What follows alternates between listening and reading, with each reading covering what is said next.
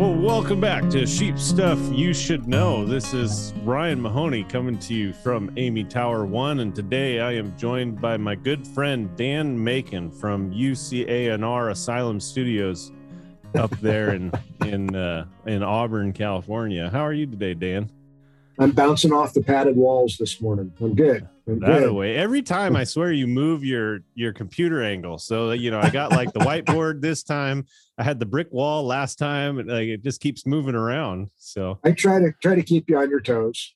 I was halfway through the intro and I started to second guess myself. Oh, I'm doing the right. How are things in Rio Vista? Good. Hot. 102 today or 100 degrees. Holy smokes. Yeah. How about you? Not that hot, but hot today and then cooling off tomorrow and the rest of the week, it looks like. So did you get any smoke last night? No. Did you have fire down there? I think there's a fire brewing up in Clear Lake area, somewhere around there. And anyway, it was pretty neat. Rio Vista is kind of a cool area where we get this southwest wind almost every night, no matter what the day. Yeah. Even today, I'm complaining it's hot, but this morning there was a little breeze, and tonight there'll be a little breeze move in, and keeps us from getting hot like the valley. But last night, coming home from swim practice out of the Bay Area, there was just this line of smoke, and Rio Vista, like on the south side of Rio Vista, there was nothing, and on the north side, it was pretty inundated. Because that north wind was coming in and that southwest wind was hitting it and kind of hitting that delta breeze. Wow. It's really cool to see. It's always fun to. I always like looking at. I don't know. I think as a farmer or rancher, you always get fascinated by the weather and how cool it actually is. I think so too. Not cold, cool. You're always exactly. Yeah. You're always kind of looking at sky conditions and. Yeah, I may have mentioned this before. When I was working on my master's degree on drought, there was a study done in Australia. They were looking at how many different weather apps ranchers in Australia had during the drought. And guys were having like 10 or 15 different weather apps on their phone, and they would check each one of them multiple times a day just to find a forecast that looked better than the other. Yeah. How many do you have on your phone? How many do you check? 4. Yeah, I check 2. You? What do you check? What ones do you use? Oh, I use the Apple Weather now. They have a, and I don't look at the daily forecast as much as I look at the Pacific Ocean and the cells and how things are moving out there. Because I give myself a little hope. I'm like, oh wow, there's a big storm out there over Japan. Maybe that'll make it, and never does. But that, and then I get a local forecast. That's specific for the county, that's pretty detailed, and it doesn't predict the weather. It gives the percentages of everything, and that's really pretty beneficial for us. And it splits our county. I mean, but in California, you go like 3 miles, 5 miles, and the weather's different. You have different things, and so this weather service that I got, it splits up the county into like 6 different regions. And has different forecasts for different areas. And then it's specific for ag, for cropping mostly, but they'll have like freeze warnings for Suisun Valley or wind warning in the South Delta, or, they'll have it's really specific, which is pretty nice. Is that a subscription? Yeah, service? We pay like $100 a year for it. Yeah. That's cool. But it's pretty handy. It's a really, really valuable tool. And it's really nice, when you see that 10 to 20% chance of rain every day, all winter long, and you're just like, yes, it's coming. Maybe it's coming. And then, 6 months later, you're still sitting there. Yes, it's going to make it. I think since we talked the last time, so the Tuesday after Mother's Day. So our rule up here is that you put your tomatoes in the ground Mother's Day and then they're safe. Yeah. And the Tuesday after Mother's Day, I got out to move water at the ranch, and we had ice all over the pasture, and my tomato plants are my tomatoes made it. All the peppers got killed. Oh, well, you're going to be jealous. We picked our first cherry tomatoes 3-4 days ago. My wife was pretty excited. I gave her the first 5, and then now I've been going out to the garden and eating them all before they get in the house. You guys that live in the tropics can do stuff that I know. And then I got my first big tomato. It's like that big around. It's like I don't know. It's some Sonoma hybrid thing I got at some Cool. fancy store. But yeah, I'm kind of excited to cut it open and eat it. So Very cool. yeah. What's going And on? I pulled some onions out of the ground I pulled some onions out for my lamb shanks I'm whipping up tonight. So our onions are about ready. Our garlic I'm going to pick tonight. yeah, the garlic is. What do you look for in the sign? Like, when do you decide to pick your garlic or onions? And what do you harvest them all at once, or do you kind of pick them as needed? So you're asking the livestock advisor a farming question, and he's going to fail miserably. I'm asking my friend who gardens in California, like me, the sheep rancher gardens in California. And the thing is, so my dad's a pretty phenomenal garden enthusiast. He grows like hundreds of onions, and I ask him these questions, and he always is like, it's super easy. Just, you just pull them out when they're ready. And it's just, just do that. And man, I keep trying to take his advice, but I can't get it. I think he's holding back intentionally so that way he could beat me. That's probably yeah. So, but anyway, how do you harvest the garlic and onions?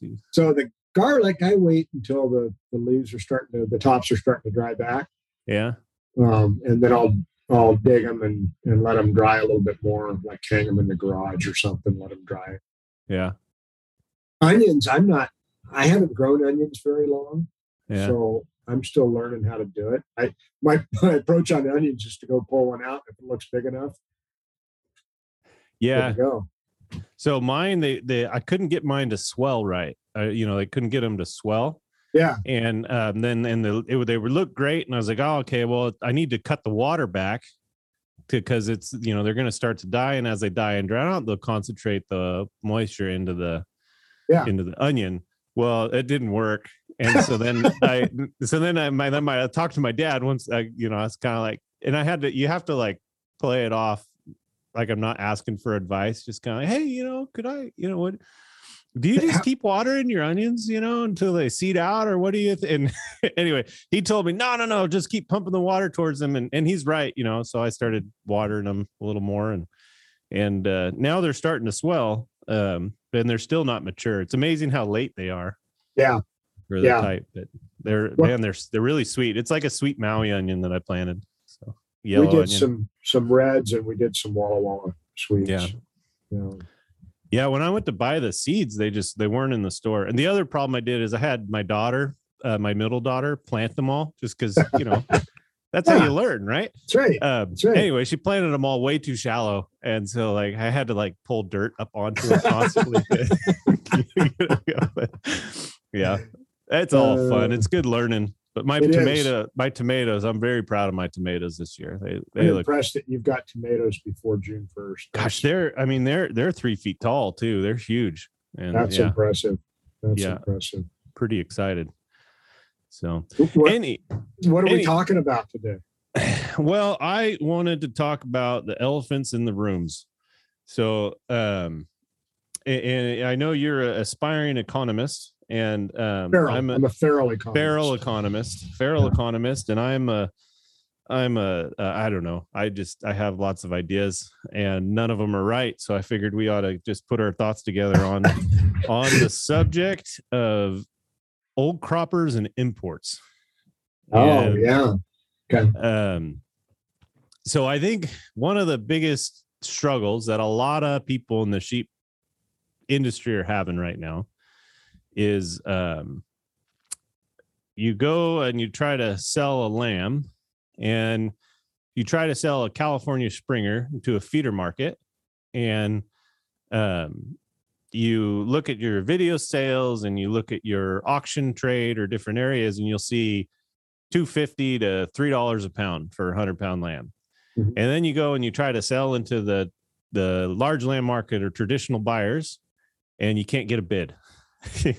In California, and then you go ahead. You can't even get a bid on selling into some of the non-traditional ethnic markets. Yeah, so you experienced that, right? Yeah, right. Yeah, right. And so then you have this. You can't sell your live lamb, and then you go into the grocery store, and they're selling ground lamb. Imported ground lamb in Safeway was $11 a pound yesterday. The domestic ground lamb, I don't know what store Rosie sent that from, but that was like $13 a pound. Yep. And it's an astronomical disconnect to me between supply, demand, imports, and market price discovery. It's things are weird. And I know if you take that and apply it to COVID in general, there's a lot of that going on in all industries. There's a lot of weirdness. But thankfully we're Sheep Stuff You Should Know, so we can just complain about sheep. and weirdness is one of those economic terms that it takes years and years to fully understand. Yes. And a couple master theses written 10 years after the fact might get to what might exactly scratch happened. the surface. So we're going to solve the problems today. Good. That's the goal of today's podcast. But so I want, it's hard for me to kind of come up with a launching point on this topic, but because the constant reaction is always blame imports, blame the packer. Those are the two reactions, and there's validity to both reactions. Right. But I feel like often in our conversations, we're missing the full picture of of everything that's going on. So I think the goal of today isn't so much to identify solutions as to maybe define some of these terms and understand the full picture and all the players in this problem, and hopefully spark some good conversations. So I guess let's. So what, in your experience, you tried to market some light lambs and you ran into issues. What were the reasons or excuses given on why you couldn't get them sold? And then what was your approach, or how did you go about solving that problem? Not quite solved yet. Well, you're going to get a ton of offers after this podcast, because everybody listening knows you have top end stuff, and you'll get them sold. You'll get them sold by the time this airs. Day after this airs, you'll be shipping them. You'll be importing them into Canada. So I just had a call as we were speaking from Roseville Meat, where we have some of our custom stuff cut and wrapped. So it'll be interesting to see what they have to say. Mm-hmm. But so maybe back up and kind of talk about how we've approached marketing our lambs the last couple of years.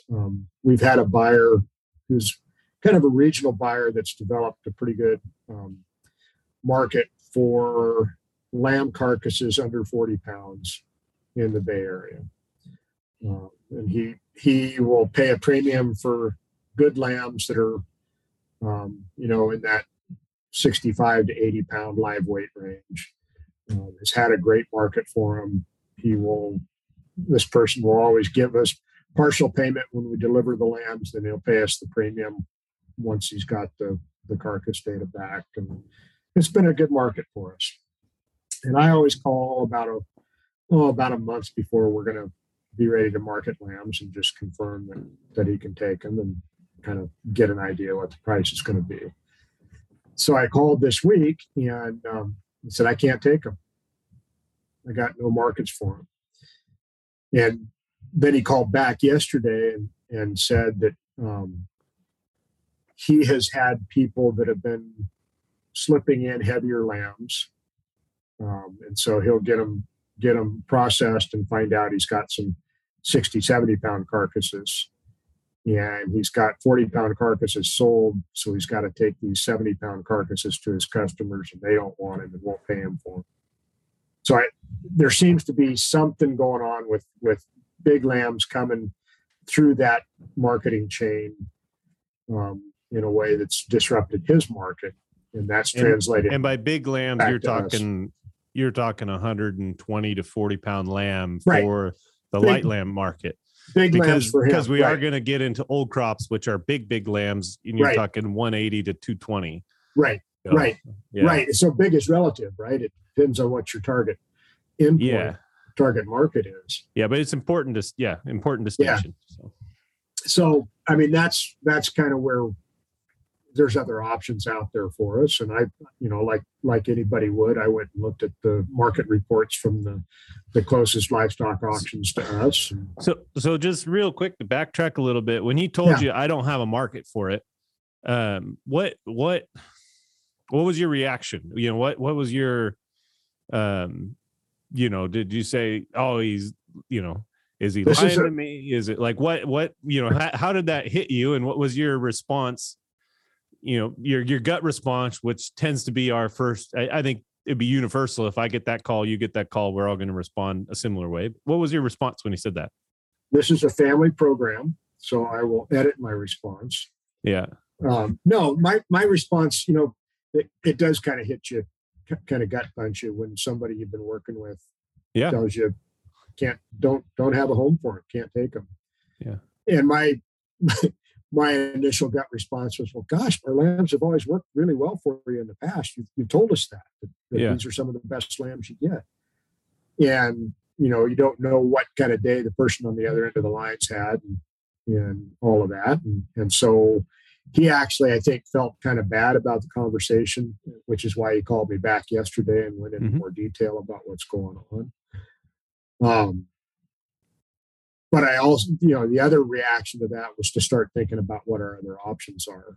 And so we're not set up to feed a lot of lambs out at home, but we're going to feed a few out and sell those direct. And we're going to try to find other people that want to feed 2 or 3 lambs for their own freezer and sell those direct, and then kind of see where we are in another 3 weeks in terms of what we've got left to market. So I've been on the other end of that conversation. This spring and summer and recently. I mean, even today before the show, I got a call. There's a guy with a couple hundred head. It's not enough for a truckload.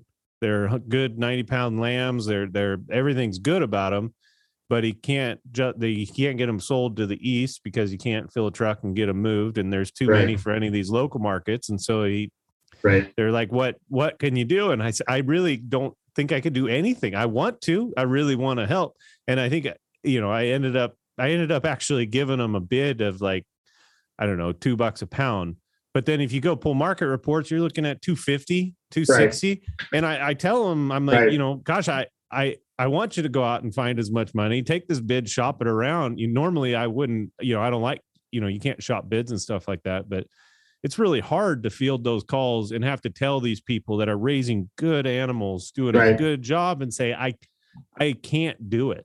Right. And so there's definitely 2 sides of that. Because, and then in my position, then the flip side of that is then I go to the people who buy my lambs and we're getting the same kind of response. We're not moving enough product. We're backed up in old crop inventory. We're getting pressure from the retailers because of the import values.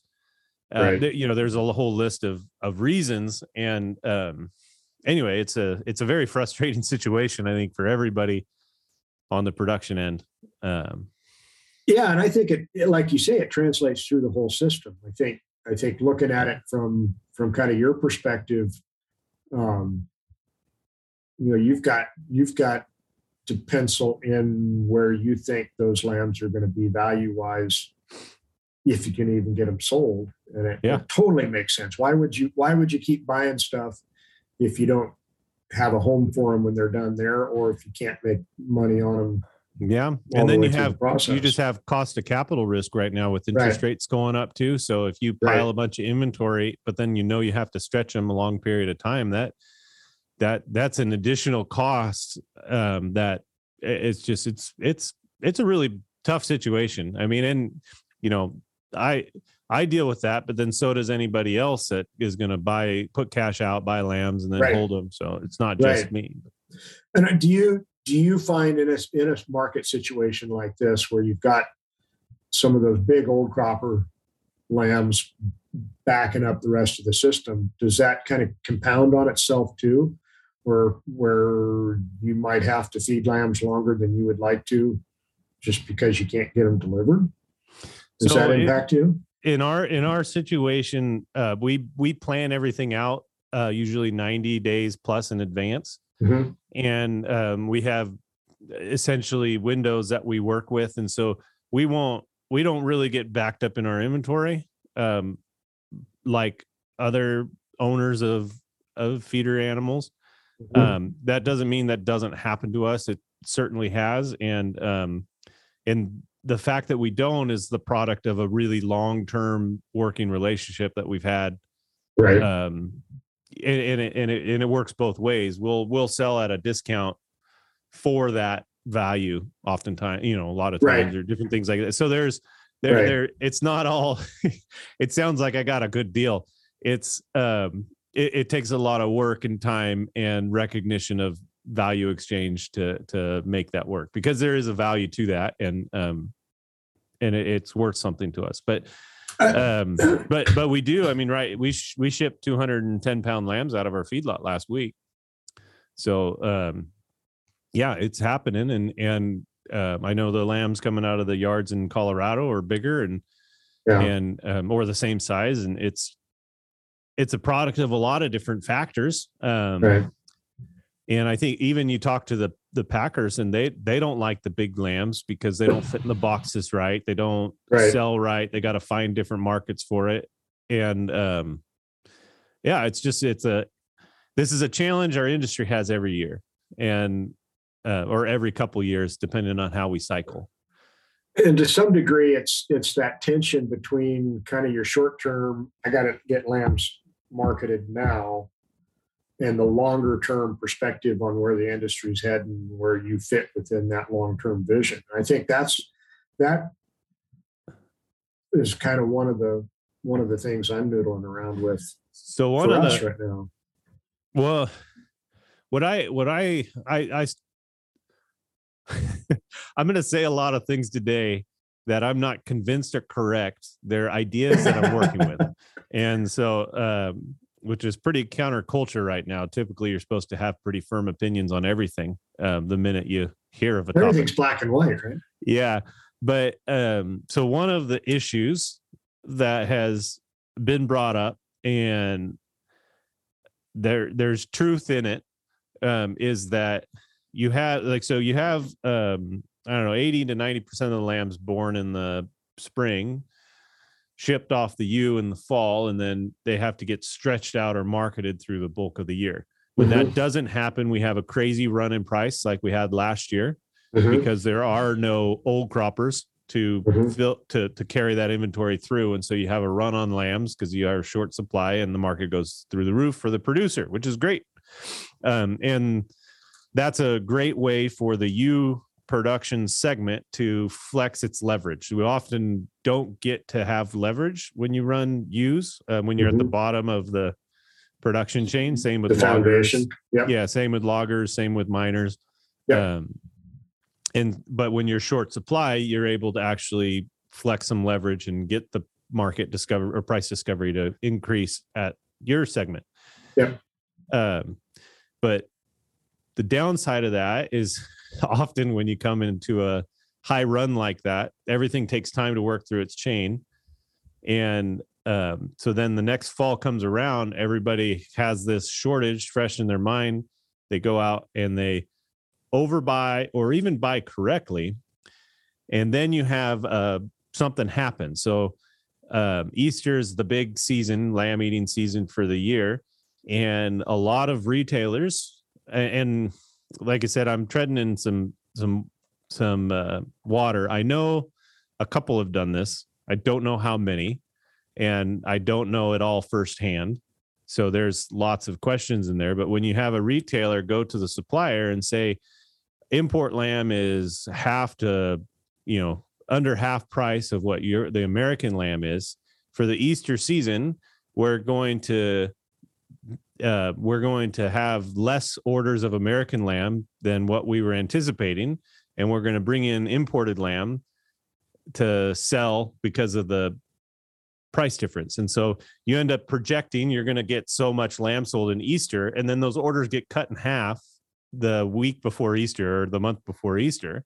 So all of a sudden those lambs that were going to go to town then, they get just dropped into the supply chain. They get backed up. And in the lamb market in the US, we don't have a large kill. So, one week getting backed up has pretty major impacts over long term. And so you end up backing up these old croppers, which then creates the supply glut, which then they also take up pen space, they take up area. And so your springers that would be coming behind them to kind of trade on that short market have to get traded on an old crop market, which depresses the price pretty substantially. And that's happened in the past. It's going to happen in the future. But that's kind of one of the general thing. And that seems like it's in that story. It's very easy to blame the imports for selling the lamb cheap. It's easy to blame the packer for not projecting their kills properly. It's easy to blame the packer from pushing down the price because they got all these old croppers and trying to consume the old croppers. It's easy to blame the retailers for making the switch. I don't want to blame anybody. I want to define what's happening. And then I have a question at the end I want to get to. So I don't know. Do you want to take one of those segments or areas and maybe let me know what you think about, say old croppers getting backed up or imports and their effect on the market? I'd like to kind of pick one of those and dive into it. I think that'd be good. I think one of the things that struck me as you were talking, Ryan, kind of from the 30,000 foot elevation, there's been a lot of look at the cattle cycle, how prices are cyclical in the cattle market. Yeah. And I wonder if part of our challenge in the sheep business is that is part of our advantage too. So, you've got the ability to have an animal that was born this year, marketed this year as finished product, which we don't have in the cattle industry. And because of the biology of sheep, is our cycle compressed. So in other words, last year was a great market, right? Did people make a decision to expand that is showing up now, as opposed to that would take 2 or 3 years in the cattle market to show up? I think a couple thoughts. One is I think that the compressed cycle leads to increased volatility. Right. Absolutely. So your highs and lows are going to be much more dramatic in the sheep. And then the tighter the supply gets, the more volatile it'll be as well. So you have two kind of major volatility drivers in the sheep industry that don't exist the same in cattle. And probably two more that I can think of that you mentioned. Imports are different in our industry than they are in the beef industry. And the seasonality of our product. When you've got this one event that drives people's decisions for the entire year, the Easter market, that's going to increase the volatility too. Well, it's the Easter market. It's the Easter market, but then the lamb's being born in Easter the previous year, right? So you're trying to fill the Easter market with the lambs that are a year old, with keeping them under a year, because a lamb has to be under a year old to be sold as lamb in the U.S. Right. And so you're really fighting to make that work. Another question for you on imports that I'm curious about. I think part of the impact in our industry from COVID was the disruption in the import market to some degree. That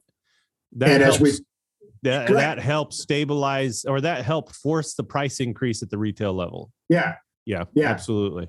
And so as we've come out of COVID and those imports have resumed, that price shock is part of what we're dealing with right now too, isn't it? Partly, yeah. So let's jump into imports. So imports, I've always felt imports are a very important, necessary part of the lamb supply in the U.S. I think we can't access and maintain markets and market growth in the U.S. without imports. And the American Lamb Project always should focus on the premiums per the commercial lamb. So it almost is it's a premium brand on the bulk lamb that's sold in the U.S. And the bulk lamb that's sold in the U.S. is going to be imports. And it's just flat market demands. We don't have enough sheep to supply 100% of the demand. I think we can supply maybe 30% or something. And so you need 50, 60, 70% of the consumption to be imported. And the more people you get eating lamb, the better it is for American lamb as a brand, as long as you can focus and maintain that premium. So I don't want to just blame imports and cut them off, because if you do that, you're going to kill consumption, because we won't be able to get lamb to people, and they'll forget about it. It won't be on menus. It won't be these places. But then you have this real thing where you'll have ground lamb in the store going for $13 a pound or $12 a pound for American lamb. And then the imported lamb that costs half as much for the retailer to acquire, selling at a 10% discount. So they're acquiring it for their margins 50% of the cost, but they're able to jump the margins so much and sell it at that same level. And so there's a major issue, because as that spread widens, the incentive for retailers to cut American lamb out of their program increases, because, as you increase the potential profitability or the opportunity loss, they're incentivized to switch, because they're companies that are owned by stockholders. And then we get into like business ethics and morals, which is a whole nother conversation for the day we talk about Dostoevsky. And so one of those episodes. So we won't even go there. But anyway, so there's this competing issue with imports that I see happening, and it's really playing out right now in the U.S. market pretty substantially. So do you agree with that? Do you have anything to add to kind of the definition of imports and kind of maybe some of the positives or negatives that I missed? No, I think that's right. I think the price versus profit margin is an important part of that consideration. I also, there is this conversation, at least kind of in direct marketing circles, about primarily the size of American lamb cuts versus the size of the import cuts. And as somebody that really likes to eat lamb, I love a big lamb chop, love a big rack. The direct market customers that I dealt with in the farmers market kind of held New Zealand lamb up as the standard for premium product. And so I think is that due to education or previous buying experience? What do you think was the driver of that? Previous buying experience, the expectation that a chop would be smaller portion, the expectation or perception about production practices, I think, is part of that, whether it's valid or not. So I do think there's this kind of undercurrent. It's not a very big segment of the American market, consumer market, but there is this undercurrent that looks at the imports as the premium product. So, but wouldn't that be, so I agree with you in perception, but when you get down to dollars and salability, American lamb has and continues to maintain a substantial premium. You could sell American lamb into the retail and food service space at a higher price point than imported lamb, despite that consumer sentiment. At a large scale. Yeah. Well, and I guess when you take the American Lamb Board data and you talk about pricing, American lamb holds a premium. Now, absolutely. At that scale. Yes, on the nationwide scale. At the scale of Dan Macon going to the farmer's market. But won't that be isn't that a natural, because we don't have enough lamb to supply all markets, isn't that going to happen because most people's first experiences are going to be with an imported product?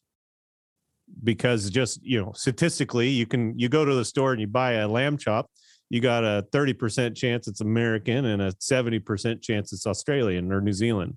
I think there's an element of that, but I also think there is an element of people's perception about what is a premium product that is not a standard definition. Where does it come from? What's the definition? How does a person form that?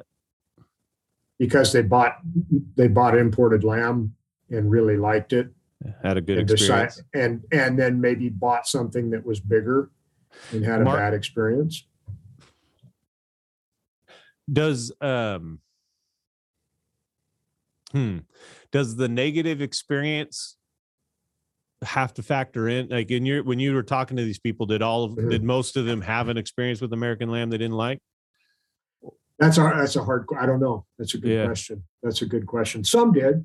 Yeah. Some did. My other question is marketing. Yep. Where does marketing play into that? Labeling, presentation, all of those kind of things in that positive eating experience, or was it just a positive experience? They had great lamb chops and a phenomenal bottle of wine with great friends that made amazing memories that put this premium product in their head. Right. Versus I had lamb, I like lamb, and then I had this American lamb that didn't taste good. I went to Morton's and bought rack of lamb and it was super gamey, or something like that. Or conversely, they bought imported lamb and it was super gamey, but they thought it was domestic lamb because of where they bought it. I mean, there's I've seen mislabeled products in the store for sure. Yeah, absolutely. Or people just don't even pay attention to it. Most of the time, that's the case.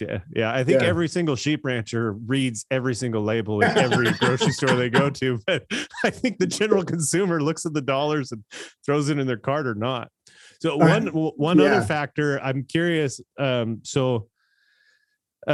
heard a lot, and even just in my own experience, there's these dollar values that are blockers for people to put a product in their cart or not. So American lamb is bigger, the rack weighs more. Yep. And so even at similar price per pounds, your New Zealand lamb is going to be $30 to $40 for a rack. American lamb is going to be $80 for a rack. Yep. Just because of the weight of the product. Yep. But that 30 to 40, because it's under $40, it's easier for someone to say, I got a family of 5 and I'm going to throw it in my cart and feed my family for less than $10 a head. Yep. Whereas if you got the 80, it's like, oh man, that's $20. You might even be getting a better value per pound. Right. Most of the time it's not, but the theory is basically an $80 rack is harder to sell than a $40 rack in general. And then regardless of weight, and then same would be with like legs. So like a leg off of a 200-pound old cropper is going to be like, I don't know, 30, 25 pounds. It's going to be huge. And so selling that at a per pound price, you're looking at over $100 piece of meat that you have to sell. And that's way harder to move than and that you see a lot of retail or packers and retailers get creative with that, where they'll slice it up, they'll sell half legs or different things like that. But this price point's also a big driver, and just carcass size and all that stuff. So absolutely. How can we work on what can the sheep industry do to help start to solve this issue of old crops and how necessary is it going forward? And this is no government involvement. This is just what can we do as an industry to start improving. And so when COVID hit, they had a backlog they couldn't process hogs. And so the hog industry euthanized thousands of hogs to keep their inventory current. I don't want the sheep industry to do that, but their price is much more stable. Their farm gate price is more stable than the sheep industry, and they don't have this old cropper problem like we have. And so like that's one extreme response to aged product. Yeah. And so what can we do? What are some creative ways of thinking? How can we as an industry start to change this this trajectory that we seem to just keep going on and making these same mistakes? And you can't just blame one thing. You can't blame imports. You can't blame the packer. We got to come up with an idea that recognizes their responsibility, but we gotta change our thinking a little bit here. A couple of things strike me, and one of them is a conversation we've had kind of off and on for a couple of years. But but one gets to kind of this seasonality issue. There's a company that started in Sonora where I grew up, Diestel Turkey. And they have, I mean, I've had a Diestel Turkey on the holidays every year since I was a little kid. And it's a premium product. I mean, you're going to pay for a 25-pound turkey, you're going to pay $100 or better. But it's something you have once a year, and it's a real treat. You kind of know who raised it a little bit. And yet they are marketing product year round. And so they've figured out other ways. They may only sell whole turkeys at Thanksgiving and Christmas, but they've got deli meat. They've got ground turkey in the grocery store. They've got all these other products that have allowed them to dampen the seasonal effects of that premium market to some degree. So I wonder about some of those opportunities. And I know American Lamb Board and some of the packers have been working on some of those types of products. And I think that has the potential to help. I guess the other thing that strikes me, and you've talked about this before, and we've talked about it. Yeah, it's a hit to call your buyer and find out you have no home for your lambs. But I think managing risk as a producer in such a way that you can weather kind of these short-term disruptions in the market, taking a longer-term view is part of that responsibility. The old crop situation, I think, is maybe unique to our industry. You know, old crop turkeys probably get composted. Well, right? Yeah, I mean, the solution in a lot of the other proteins is to euthanize them. Yeah. And that's, and I think I can speak for most sheep ranchers, it's unacceptable for us. Absolutely. Absolutely. And that's, as you get super efficient as an industry, those are the risks you run into, is right. The things that compromise your efficiency need to be disposed of. And that's not necessarily the big. And so I think the other difference there with pork and with poultry in particular is the vertical integration. Yeah. And we don't have that in our industry, and that can be a strength and a weakness, I think, at the same time. Yeah. Yeah, absolutely. Absolutely. Yeah, it's such a difficult situation because a lot of it gets down to utilizing grass as best right. you can. Right. But then I do think, so I'm about as free market as you get. And, but my last question that I have for you, I think is really important for us to consider and think about what is a proper role of government in our system. Yeah. We are a small commodity, which means that we don't have the lobbying dollars of the bigger proteins or things like that to get things done. But if we can come up with clear, focused projects or programs that truly help the segments of the industry, we can be really effective at getting it done, because we have the sheep industry is an incredible story, and not in the just kind of a marketing standpoint, just the sheep industry built so much of what we have in the US. It's incredible when you start getting into the history. Yeah. But what are some ideas or things? So like one of the government will do these government buys when you get backed up in freezer inventory, where they'll buy meat. Should the government do government buys for when you get backed up in live inventory? And then some of the rules that regulate who can participate in government buys need to be looked at, so that way you can actually buy from the industry rather than organizations that are organized legally the correct way to participate in those government buys. Like that's one, I don't know, is that a possibility? And then how do you measure that? And then On the import side, how does the government interact with the imports to allow them to come in, make sure we can supply the American demand, but then prevent that incentive for the retailer to switch to product for margin reasons rather than pay what is needed to produce that lamb. So there's two questions there. I don't know. And any other idea? What do you think? What's the government's role in some of this kind of stuff? Because I think there is a role to play. And I'm probably not well versed enough to know kind of the government purchasing programs and well, we're a Sheep Stuff You Should Know, and we have no sponsors, and we make no money, and it's just our opinions. So absolutely. we are inventing the program. We're coming up with a new program that's going to solve this for everybody.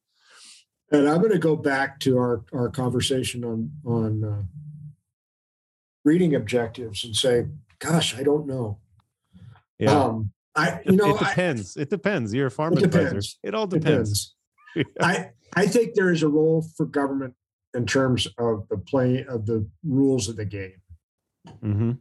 And I think whether that's government purchases or price reporting or packers and stockyards types of rules, that there is a role for government in that regard. I also wonder if, one of the things I've thought about in our very small scale situation, I couldn't put a truckload of lambs together. But maybe if there were 10 or 15 of us that were producing lambs that were similar quality and age and so forth, maybe there's a role for us to be able to collaborate or cooperate in a way that makes those lambs more marketable. And I think, that's kind of what we've tried in this industry in the past. Cooperative ownership is good until it's not. Yeah. Cooperatives, yeah, the good ones last 20 years. Yeah, exactly. The bad ones last one. Exactly.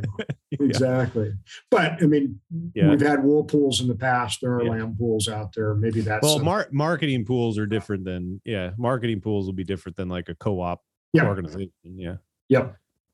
Cooperative with a lowercase c. We could cooperate perhaps more than we do now. What about government subsidies, like direct subsidies to producers or to feeders or to packers or to, what role, what about subsidizing different segments of the industry? Because most countries, like especially in Europe, and you look at the money the government puts into the sheep industry in Australia and New Zealand, there's a lot of support there. And, what's the role of that, or how, where should that money be directed, or where is it missing? I guess is maybe a better way to ask that. Who's not getting it? Well, and how do those subsidies get applied? Is it a subsidy for the lamb market, or is it a payment in recognition of the ecosystem values that sheep grazing on the Montezuma Hills have in terms of carbon sequestration and fuel load reduction and all those types of things? Where does that value come into the system? That to me is part of the evolution of kind of a subsidized system, perhaps. Doesn't the subsidy come from the necessity for nations to have food security in general? I mean, that's one of the problems we're having right now with the war in Ukraine is the effect on the grain market, because it's such an international market. Yep. And I think there's lots of reasons to look at subsidizing. Yeah. Food security being one of them. But if you also say that rangeland agriculture provides these other values that aren't reflected in the beef market or the lamb market, is a payment for those ecosystem services also a subsidy? Yeah. How about wool subsidies for text? I'm just trying to, which we used to have. Yeah, which we used to have. I think there's, to some degree, personally, I think there's a slippery slope with subsidies. I guess so. My question is it when you subsidize direct to the rancher, do they care about their production as much? Like wool subsidies, do you care about producing a good quality wool clip because like you do, like I do now, because if I make a good clip, I get more money. If I do a bad clip, I get no money. Versus a wool subsidy, I get paid on the pounds, so I just Right. need to shear as many pounds as I can to get it. Right. You Right. know, is what. So those subsidies to prop up commodity production are different than the subsidies that support a particular type of production system, maybe. And is the goal of subsidization to keep a percentage of sheep production viable and existing in the country? I mean, or so like wool subsidy is, if the goal is just to make sure that we continue to produce wool even in the bad markets, then a flat per pound subsidy would achieve that goal, even though there'll be some terrible wools produced just for the subsidy's sake. Or I'm just trying to think through all this stuff. Yeah.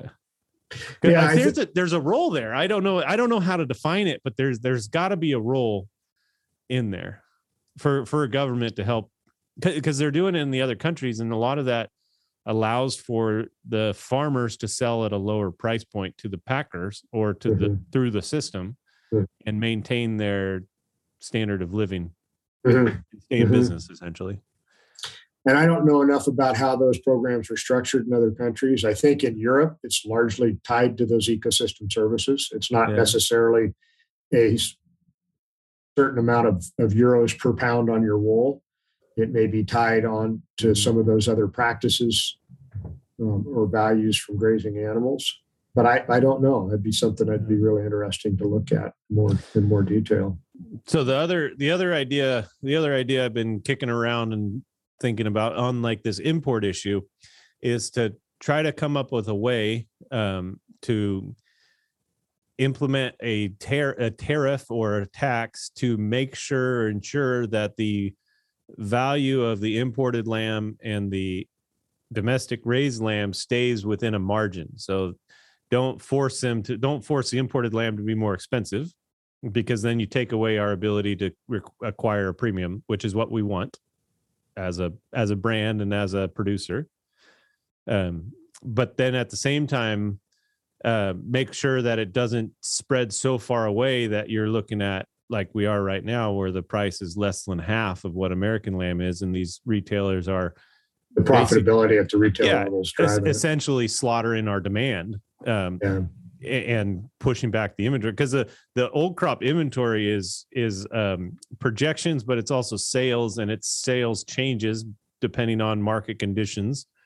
And so you know it's the retailers cutting orders has as much negative effect as the packer not processing them. So there's multiple levels there. And so I don't know, some way to, I've heard it.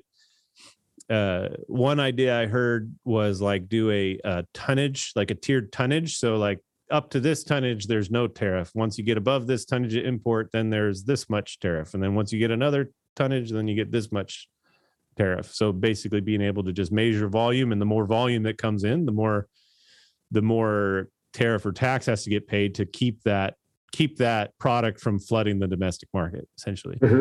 The other idea I've heard is like a do it off of like box lamb value, but then you get into price reporting and things like that, which are a huge challenge. But basically have a tariff kick in when the box lamb import versus domestic spreads to a level, and then you have it ever increasing the wider it spreads, something along those lines. Because right now the way it's going is essentially the retailer distributors are able to capture that market spread. So the difference in value, like that example of the imported lambs for $11 a pound in the grocery store, that they're not buying that lamb for $9 and selling it at 11. They're buying it for $3, or something like that, and they're capturing a majority, or the importer's taking a huge chunk of that. It's not the producer in New Zealand or the producer in Australia, and it's not the packers over there, because they're competing for this market. It's the other end. It's that segment that's taking that margin and it's growing that margin. And so, not that they're, because I believe in free markets, they need to have the right to be able to do those things. But then how can we how can the government come in and do it in a fair way that's not telling everybody what they have to do and what they have to sell it for, but allow for this free trade of markets within the context of not destroying one or the other. Make sure that the American sheep producer continues to produce sheep, sell it at a premium, and stay in business. And so, does the sector of the industry that's able to profit change over time? So right now, the retailers are able to really increase their margin on imported. What did that look like 2 years ago, a year and a half ago? What segment of the industry had the advantage at that point? So when we had our huge price run a year ago, the producer had the leverage. Mm-hmm. First time ever. I mean, I don't know when, but the producer had the leverage. Everything was flipped on its head. The retailer did have some pretty strong leverage as well, or as far as price setting to the customer, because there was a protein shortage because everybody was buying all the meat in the stores and they had to ration meat. Right. So they had leverage too. But so, I mean, it does change. It certainly changes over time. I saw CattleFax did a really neat graph on the beef industry, and it had over the last like 15 years, it had the percentage of the cow value per segment. And so it had like, cow calf, backgrounder, feedlot, packer, and retailer. And over time, it showed their changes. Over the last 3 years, the retail and packer segments in the beef industry, the retailer packer segments had increased their percentage of the animal pretty substantially relative to the cow calf. Cow calf did increase, but not as much as the others. And then the feeders and backgrounders stayed the same, which makes sense because you're basically just trading margin when you're feeding animals. So right. And it comes back to what you said earlier, that our cycle is much more volatile, and so those swings have greater amplitude. They're more compressed, and that's hard for somebody at the producer level like we are to plan for. That's what it comes down to. And I think it definitely, the other side too, you mentioned it at the beginning, is the recognition of raising sheep. You're raising it in a volatile market, and these volatile markets affect me at the scale that I operate at, and it affects you at the scale you operate at, and everybody in between. Like if you have sheep and you're selling 3 head a year, it's going to affect you to a point. Like you might not recognize it, but the big things are affecting the little things pretty substantially. And so, right. And I think that's the other piece of this that makes the current issue so challenging, is that while this volatility is happening, we've got fuel prices going. We've got every input price that we deal with. Oh yeah, just skyrocketing. And so it's kind of that perfect storm where on the income side, things are rough at the producer level, and everything else that we buy as inputs has gone up astronomically. And it's interesting to me too, because the $2 a pound is under market.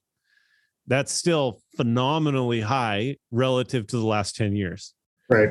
But because of the increase in all of your other inputs, it's not much of an increase. And so it's really, that's fascinating. And of course, the production segment, they flex their price discovery leverage, or their leverage. They flex it by cutting supply. Yep. And we're in an extremely hot coal market, and which is really fascinating as well, and it's probably holding up the feeder market. But it's really, we have this really super strong coal U market. And then we have this depressed feeder and live lamb market, depending on where you're selling, which is the weirdest thing. Right. But with those two things, you have incentives for the producers to cut coal cut U numbers and liquidate inventory essentially. So those will lead to a shortage. And in the sheep industry, you're making a 1-year decision because your production, the lambs that I raise this year will be bred and lamb out next year. So it's a 1 year turn. And so who knows when exactly it'll come through, but yeah, but it will turn. It'll turn, and it'll turn violent, and it'll turn tough, and it'll be great if you own ewes and you're raising lambs. It'll be horrible if you're a packer buying them and trying to resell them to a retailer that's trading you off of import value. So, and then in another 6 months, it'll flip the other way. Yeah, right. It'll be horrible if you own the ewes, and great if you're a packer. So it's as much. Yeah, it's interesting. It's such a big issue. I think our whole industry's facing, and I know we're not answering any questions, and I know a lot of people are probably screaming at the radios like, "You left this out, you left that out." But the point of the topic was to get you to start screaming, so that way we can have some, really start thinking about this as an industry and talk about it, and and our next ASI convention, have this be a really big issue for everybody and really try to make it productive, really work on that question of what is the government's role in this. And hopefully we can come up with a comprehensive plan that benefits the industry as a whole and doesn't put a firewall against any imports, because I think that's one of the biggest mistakes we can make, is think that imports are doing all of this, because they're not. They're affecting it, and it's definitely something we need to work on. But it's not the only factor. It's not the whole picture. We get rid of them, then we just end up with old croppers in the spring every other year. So we don't solve our problem. So we really gotta. Yeah, it's kind of a. There's a lot of things here that we need to consider. And I think for me, one of the questions I've got to noodle through is, what is the value of stability and predictability for me at my scale and at my point in the production system, and how, what am I willing to pay for that, whether it's giving up some of the market value of what I produce, or maybe accepting some government participation in the industry. What is the value of being able to have that greater predictability and stability?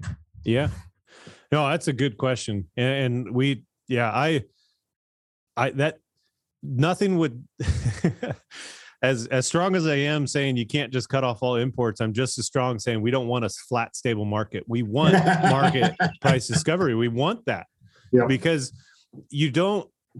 all markets have volatility. If you take volatility out of your market, all you're doing is giving the volatility to another segment.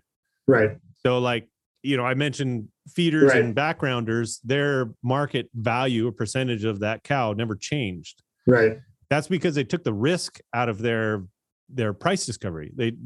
They're buying and hedging their corn, and they're buying and selling their cattle as they buy them all through the futures, and it's stabilizing their income. Yep. But then you have the packers and retailers and cow calves increasing, so as that price of cow goes up, their percentage of the cow is going down, but their dollars are remaining the same, because they're not capturing that appreciation over time of your commodity, or, change in dollar value. I mean, we see inflation right now. If you lock your dollars per head in, you don't get the inflated values. So there's huge risk to taking volatility out of the market. I don't think that should be a goal. I get nervous about that. I think the other extreme volatility that we need to talk about. And I think I agree. And I think the other issue, and I know at my scale, this is easy to fall into this trap. I'll let you speak to your own perspective on it. It's easy to say we're just price takers. I have no control over what the market for lamb is this year. I have no control over what the market for wool is this year. And to some degree, that's true. But I do have the ability to think about how to add value or manage the risk of price drops, even at my scale. One of the best things that it jumped in my mind, I forgot it. You just brought it back, but you mentioned on these lambs that you're trying to sell, you're selling into multiple markets. This one market you're selling into, you're struggling. Yep. These other ones, you're getting them sold. Yep. So Yep. just diversity in your outlets is really, Yep. it's important. It's super Yep, important to exactly. recognize and work in. Yeah, that's a very good point there. Yeah. Well, and I think our wool disposition this year is another example of that. We gave our wool away, but it's an investment in a potential market for our coarse wools. Yeah. That I felt was worth investing in this year. And I think that's all of us that have been doing this for very long. Your family's been doing it a lot longer than mine has. We're doing it because of that long-term view, right? Yeah, this year sucks in lots of ways. Well, and you budget for it too. Exactly. But we're also budgeting over that long term, right? Yeah. And that's part of diversification of your market outlets and your risk management strategy too. If you can't sell your wool, you market for no income, and you give it away for a couple of years trying to develop a market. And then once you get 4 or 5 years into the developed market, all of a sudden you can budget for that wool now.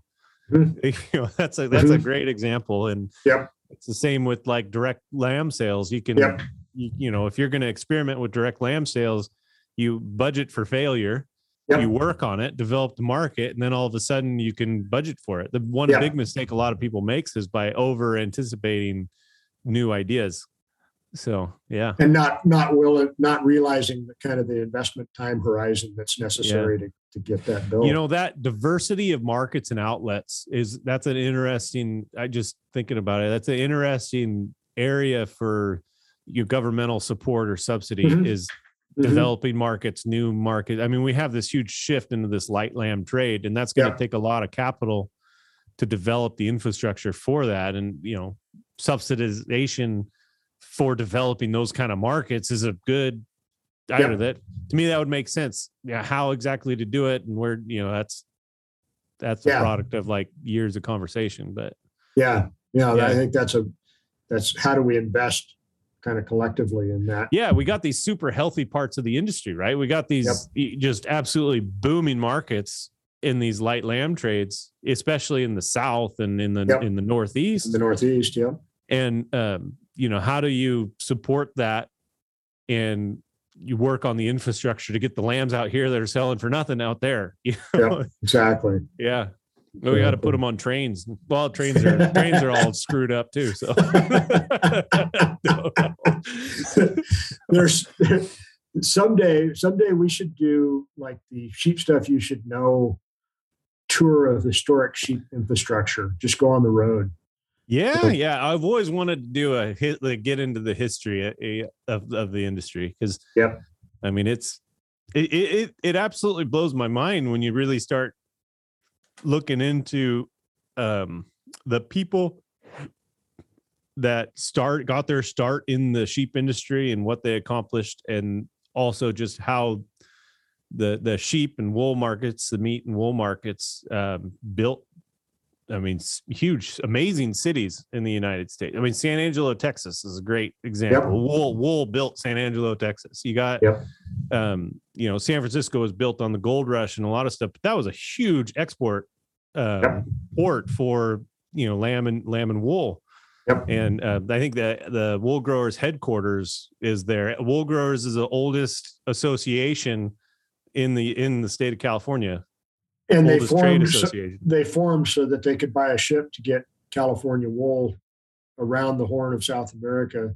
Yeah. To it's the wool mills incredible. On the East Coast. Yeah. And one of the other thing that's amazing too is in the Midwest, the mountain states, the range wars between the sheep and the cows. That's the history there is just incredible. I mean, and there's that wasn't very long ago either. And I mean, there's so much history, and then the textile industry in the Northeast, and I mean, even like my sister lived in Vermont for a long time. The history there, and the sheep ranches and the clover ranches that were all up there in that cold country in Maine, Vermont, New Hampshire. I mean, it's one day. Oh, well, this has been fun, Ryan. Thank you. Yeah, I think we broke an hour, so I think we did. We could probably go on another hour. Still not reach a conclusion. Sure. That's the point of the day. But hopefully we got some conversations going and I mean, this is This is And a they need to huge continue. challenge. This is a really big challenge, and this is kind of the worst I've seen it. And a lot of it's due to the COVID supply chain infrastructure issues, make it a lot worse than it is. But I mean, even just I don't know, making the same mistake every year, it's frustrating sometimes. So Yeah, that's to say the least. yep. Well, this has been Sheep Stuff You Should Know. I'm Dan Macon up here in Auburn in the Sierra Foothills. Ryan Mahoney is getting ready to have lamb shanks for a kid's birthday dinner down in Rio Vista. Yeah. And we'll see you next week. Thanks, Ryan. Sounds good. See you, Dan. Thank you.